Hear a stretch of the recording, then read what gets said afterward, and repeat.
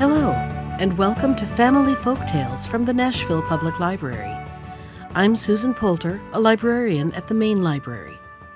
Today's story is East of the Sun and West of the Moon, a Norwegian tale retold by Peter Christian Asbjornsen and Jørgen Moe, and found in Andrew Lang's Blue Fairy Book. Once upon a time, there was a poor husbandman who had many children and little to give them in the way of either food or clothing. They were all pretty, but the prettiest of all was the youngest daughter, who was so beautiful that there were no bounds to her beauty. So once, it was late on a Thursday evening in autumn, and wild weather outside, terribly dark, and raining so heavily and blowing so hard that the walls of the cottage shook again. They were all sitting together by the fireside, each of them busy with something or other, when suddenly someone rapped 3 times against the window pane. The man went out to see what could be the matter, and when he got out there stood a great big white bear. "Good evening to you," said the white bear. "Good evening," said the man. "Will you give me your youngest daughter?" said the white bear. "If you will, you shall be as rich as you are now poor." Truly, the man would have had no objection to be rich, but he thought to himself, "I must first ask my daughter about this." So he went in and told them that there was a great white bear outside who had faithfully promised to make them all rich, if he might but have the youngest daughter. She said no and would not hear of it. So the man went out again and settled with the white bear that he should come again next Thursday evening and get her answer. Then the man persuaded her, and talked so much to her about the wealth that they would have, and what a good thing it would be for herself, that at last she made up her mind to go, and washed and mended all her rags, made herself as smart as she could, and held herself in readiness to set out. Little enough had she to take away with her. Next Thursday evening the white bear came to fetch her. She seated herself on his back with her bundle, and thus they departed. When they had gone a great part of the way, the white bear said, "Are you afraid?" "No, that I am not," said she. "Keep tight hold of my fur, and then there is no danger," said he. And thus she rode far, far away, until they came to a great mountain. Then the white bear knocked on it, and a door opened, and they went into a castle, where there were many brilliantly lighted rooms, which shone with gold and silver. Likewise a large hall, in which there was a well-spread table, and it was so magnificent that it would be hard to make anyone understand how splendid it was.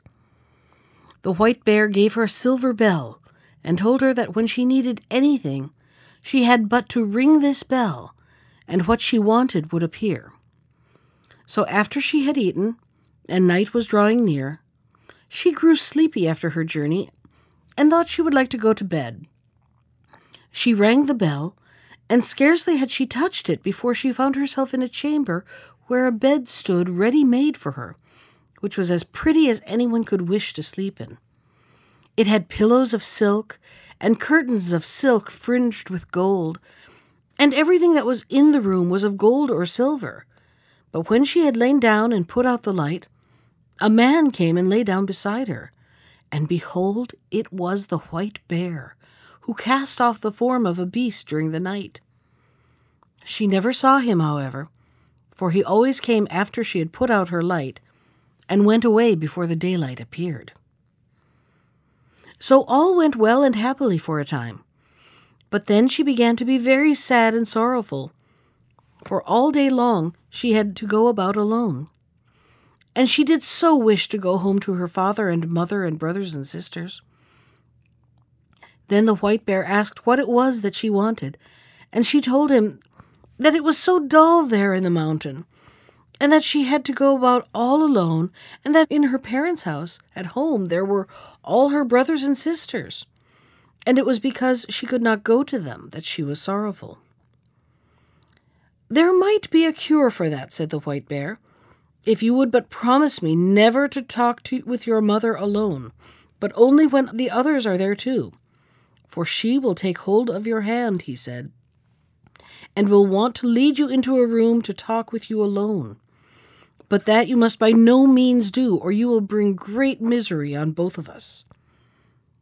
So one Sunday the White Bear came and said that they could now set out to see her father and mother, and they journeyed thither, she sitting on his back, and they went a long, long way, and it took a long, long time. But at last they came to a large white farmhouse, and her brothers and sisters were running about outside it, playing, and it was so pretty that it was a pleasure to look at. "Your parents dwell here now," said the White Bear, "but do not forget what I said to you, or you will do much harm, both to yourself and me." "No, indeed," said she, "I shall never forget." And as soon as she was at home, the White Bear turned round and went back again. There were such rejoicings when she went in to her parents that it seemed as if they would never come to an end. Everyone thought that he could never be sufficiently grateful to her for all she had done for them all. Now they had everything that they wanted, and everything was as good as it could be. They all asked her how she was getting on where she was. All was well with her too, she said, and she had everything that she could want. What other answers she gave I cannot say, but I am pretty sure that they did not learn much from her. But in the afternoon, after they had dined at midday, all happened just as the White Bear had said. Her mother wanted to talk with her alone in her own chamber. But she remembered what the White Bear had said, and would on no account go. "What we have to say can be said at any time," she answered. But somehow or other her mother at last persuaded her, and she was forced to tell the whole story. So she told how every night a man came and lay down beside her when the lights were all put out, and how she never saw him because he always went away before it grew light in the morning, and how she continually went about in sadness, thinking about how happy she would be if she could but see him, and how all day long she had to go about alone, and it was so dull and solitary. "Oh," cried the mother in horror, "you are very likely sleeping with a troll. But I will teach you a way to see him. You shall have a bit of one of my candles, which you can take away with you, hidden in your breast. Look at him with that candle when he is asleep, but take care not to let any tallow drop upon him." So she took the candle and hid it in her breast, and when evening drew near, the White Bear came to fetch her away. When they had gone some distance on their way, the White Bear asked her if everything had not happened just as he had foretold, and she could not but own that it had. "Then, if you have done what your mother wished," said he, "you have brought great misery on both of us." "No," said she, "I have not done anything at all." So when she had reached home and had gone to bed, it was just the same as it had been before.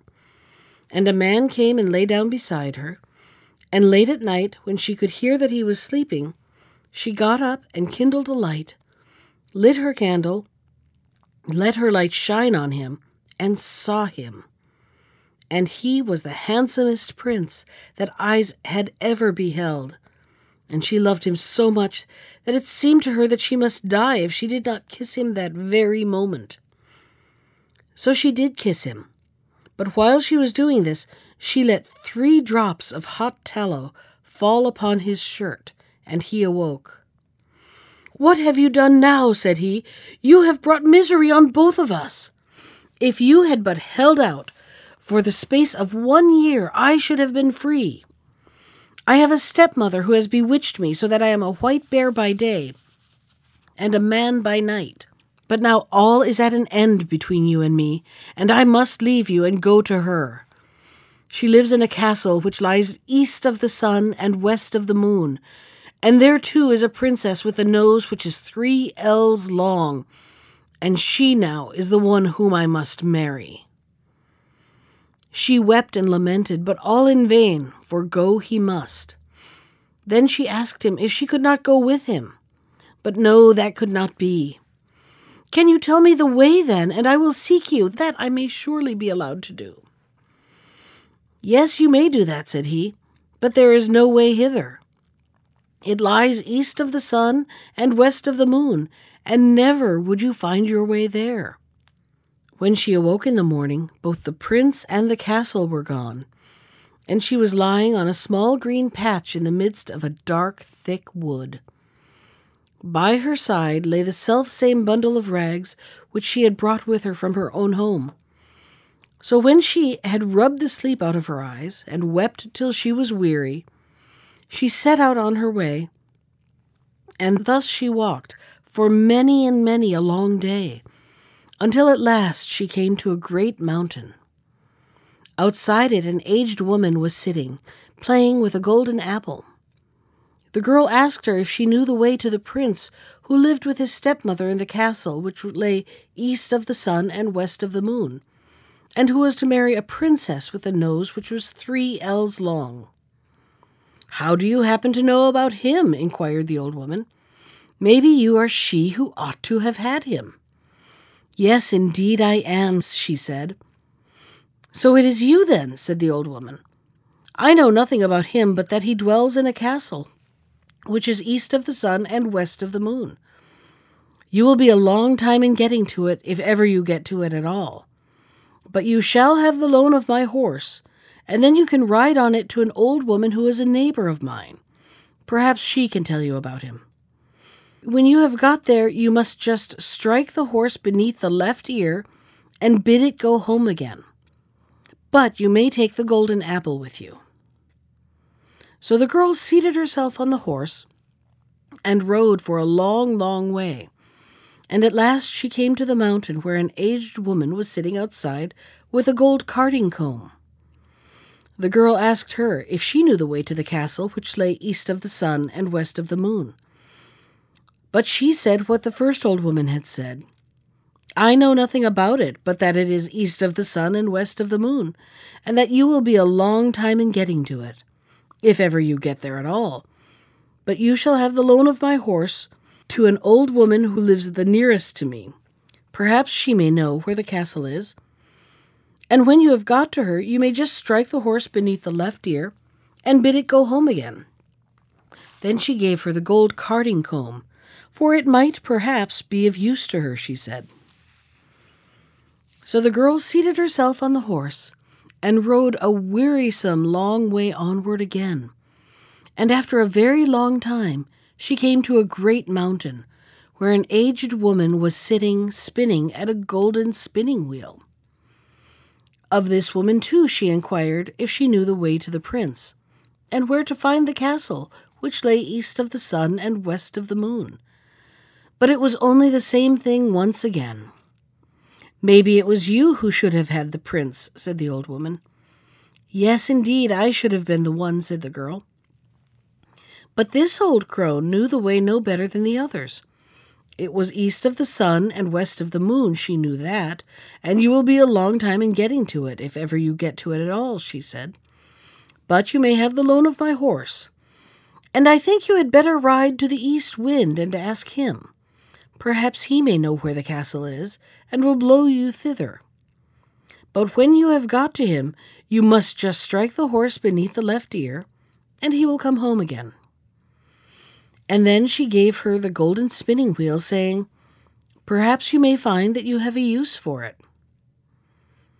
The girl had to ride for a great many days, and for a long and wearisome time before she got there. But at last she did arrive, and then she asked the east wind if he could tell her the way to the prince who dwelt east of the sun and west of the moon. "Well," said the east wind, "I have heard tell of the prince and of his castle, but I do not know the way to it, for I have never blown so far. But if you like, I will go with you to my brother the west wind. He may know that, for he is much stronger than I am. You may sit on my back, and then I can carry you there." So she seated herself on his back, and they did go so swiftly. When they got there, the east wind went in, and said that the girl whom he had brought was the one who ought to have had the prince up at the castle which lay east of the sun and west of the moon, and that now she was travelling about to find him again. So he had come there with her, and would like to hear if the West Wind knew whereabouts the castle was. "No," said the West Wind, "so far as that have I never blown. But if you like, I will go with you to the South Wind, for he is much stronger than either of us, and he has roamed far and wide. Perhaps he can tell you what you want to know. You may seat yourself on my back, and then I will carry you to him." So she did this, and journeyed to the South Wind. Neither was she very long on the way. When they had got there, the West Wind asked him if he could tell her the way to the castle that lay east of the sun and west of the moon, for she was the girl who ought to marry the prince who lived there. "Oh, indeed," said the South Wind, "is that she?" "Well," said he, "I have wandered about a great deal in my time, and in all kinds of places, but I have never blown so far as that. If you like, however, I will go with you to my brother, the North Wind. He is the oldest and strongest of all of us, and if he does not know where it is, no one in the whole world will be able to tell you. You may sit upon my back, and then I will carry you there." So she seated herself on his back, and off they went from his house in great haste, and they were not long on the way. When they came near the North Wind's dwelling, he was so wild and frantic that they felt cold gusts a long while before they got there. "What do you want?" he roared out from afar, and they froze as they heard.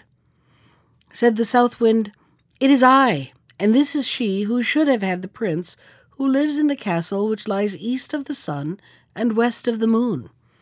And now she wishes to ask you if you have ever been there and can tell her the way, for she would gladly find him again." "Yes," said the North Wind, "I know where it is. I once blew an aspen leaf there, but I was so tired that for many days afterward I was not able to blow at all. However, if you really are anxious to go there and are not afraid to go with me, I will take you on my back and try, if I can, to blow you there." "Get there I must," said she, "and if there is any way of going, I will. I have no fear, no matter how fast you go." "Very well, then," said the North Wind, "but you must sleep here tonight, for if we are ever to get there, we must have the day before us." The North Wind woke her betimes next morning, and puffed himself up, and made himself so big and so strong that it was frightful to see him, and away they went, high up through the air, as if they would not stop until they had reached the very end of the world. Down below there was such a storm. It blew down woods and houses, and when they were above the sea, the ships were wrecked by hundreds. And thus they tore on, and a long time went by, and then yet more time passed, and still they were weary that they were above the sea, and the North Wind grew tired and more tired, and at last so utterly weary that he was scarcely able to blow any longer, and he sank and sank, lower and lower, until at last he went so low that the waves dashed against the heels of the poor girl he was carrying. "Art thou afraid?" said the North Wind. "I have no fear," said she, and it was true. But they were not very, very far from land, and there was just enough strength left in the North Wind to enable him to throw her onto the shore, immediately under the windows of a castle which lay east of the sun and west of the moon. But then he was so weary and worn out that he was forced to rest for several days before he could go to his own home again. Next morning she sat down beneath the walls of the castle to play with the golden apple, and the first person she saw was the maiden with the long nose, who was to have the prince. "How much do you want for that gold apple of yours, girl?" said she, opening the window. "It can't be bought either for gold or money," answered the girl. "If it cannot be bought either for gold or money, what will buy it?" "You may say what you please," said the princess. "Well, "If I may go to the prince who is here and be with him tonight, you shall have it," said the girl who had come with the north wind. "You may do that," said the princess, for she had made up her mind what she would do. So the princess got the golden apple, but when the girl went up to the prince's apartment that night, he was asleep, for the princess had so contrived it. The poor girl called to him and shook him, and between times she wept. But she could not wake him. In the morning, as soon as day dawned, in came the princess with the long nose, and drove her out again. In the daytime she sat down once more beneath the windows of the castle, and began to card with her golden carding comb. And then all happened as it had before. The princess asked her what she wanted for it, and she replied that it was not for sale, either for gold or money. If she could get leave to go to the prince and be with him during the night, she should have it. But when she went up to the prince's room, he was again asleep. And let her call him or shake him or weep as she would, he still slept on, and she could not put any life in him. When daylight came in the morning, the princess with the long nose came too, and once more drove her away. When day had quite come, the girl seated herself under the castle windows to spin with her golden spinning wheel, and the princess with the long nose wanted to have that also. So she opened her window and asked what she would take for it. The girl said what she had said on each of the former occasions, that it was not for sale either for gold or for money, but if she could get leave to go to the prince who lived there and be with him during the night, she should have it. "Yes," said the princess, "I will gladly consent to that." But in that place there were some Christian folk who had been carried off, and they had been sitting in the chamber which was next to that of the prince, and had heard how a woman had been in there who had wept and called on him 2 nights running, and they told the prince of this. So that evening, when the princess came once more with her sleeping drink, he pretended to drink, but threw it away behind him, for he suspected that it was a sleeping drink. So when the girl went into the prince's room this time, he was awake, and she had to tell him how she had come there. "You have come just in time," said the prince, "for I should have been married tomorrow. But I will not have the long-nosed princess, and you alone can save me. I will say that I want to see what my bride can do, and bid her wash the shirt which has the 3 drops of tallow on it. This she will consent to do, for she does not know that it is you who let them fall on it. But no one can wash them out but one born of Christian folk. It cannot be done by one of a pack of trolls. And then I will say that no one shall ever be my bride but the woman who can do this, and I know that you can." There was great joy and gladness between them that night, but the next day, when the wedding was to take place, the prince said, "I must see what my bride can do." "That you may do," said the stepmother. "I have a fine shirt which I want to wear as my wedding shirt, but 3 drops of tallow have got upon it, which I want to have washed off, and I have vowed to marry no one but the woman who is able to do it. If she cannot do that, she is not worth having." Well, that was a very small matter, they thought, and agreed to do it. The princess with the long nose began to wash as well as she could, but the more she washed and rubbed, the larger the spots grew. "Ah, you can't wash at all," said the old troll hag, who was her mother. "Give it to me." But she too had not had the shirt very long in her hands before it looked worse still, and the more she washed it and rubbed it, the larger and blacker grew the spots. So the other trolls had to come and wash, but the more they did, the blacker and uglier grew the shirt, until at length it was as black as if it had been up the chimney.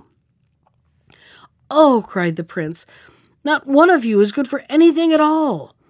There's a beggar girl sitting outside the window, and I'll be bound that she can wash better than any of you. Come in, you girl there," he cried. So she came in. "Can you wash this shirt clean?" he cried. "Oh, I don't know," she said, "but I will try."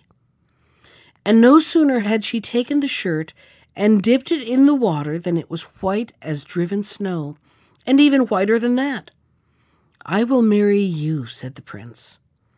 Then the old troll hag flew into such a rage that she burst, and the princess with the long nose and all the little trolls must have burst too, for they have never been heard of since. The prince and his bride set free all the Christian folk who were imprisoned there, and took away with them all the gold and silver they could carry, and moved far away from the castle, which lay east of the sun and west of the moon. That was East of the Sun and West of the Moon from Andrew Lang's Blue Fairy Book. Special thanks to Ginger Sands for our theme music. You can find more of Ginger's music at iTunes or on her website at www.gingersands.com. And if you'd like to comment on today's story, send me an email. I can be reached at susan.poulter, that's Poulter, @nashville.gov. Thanks for listening.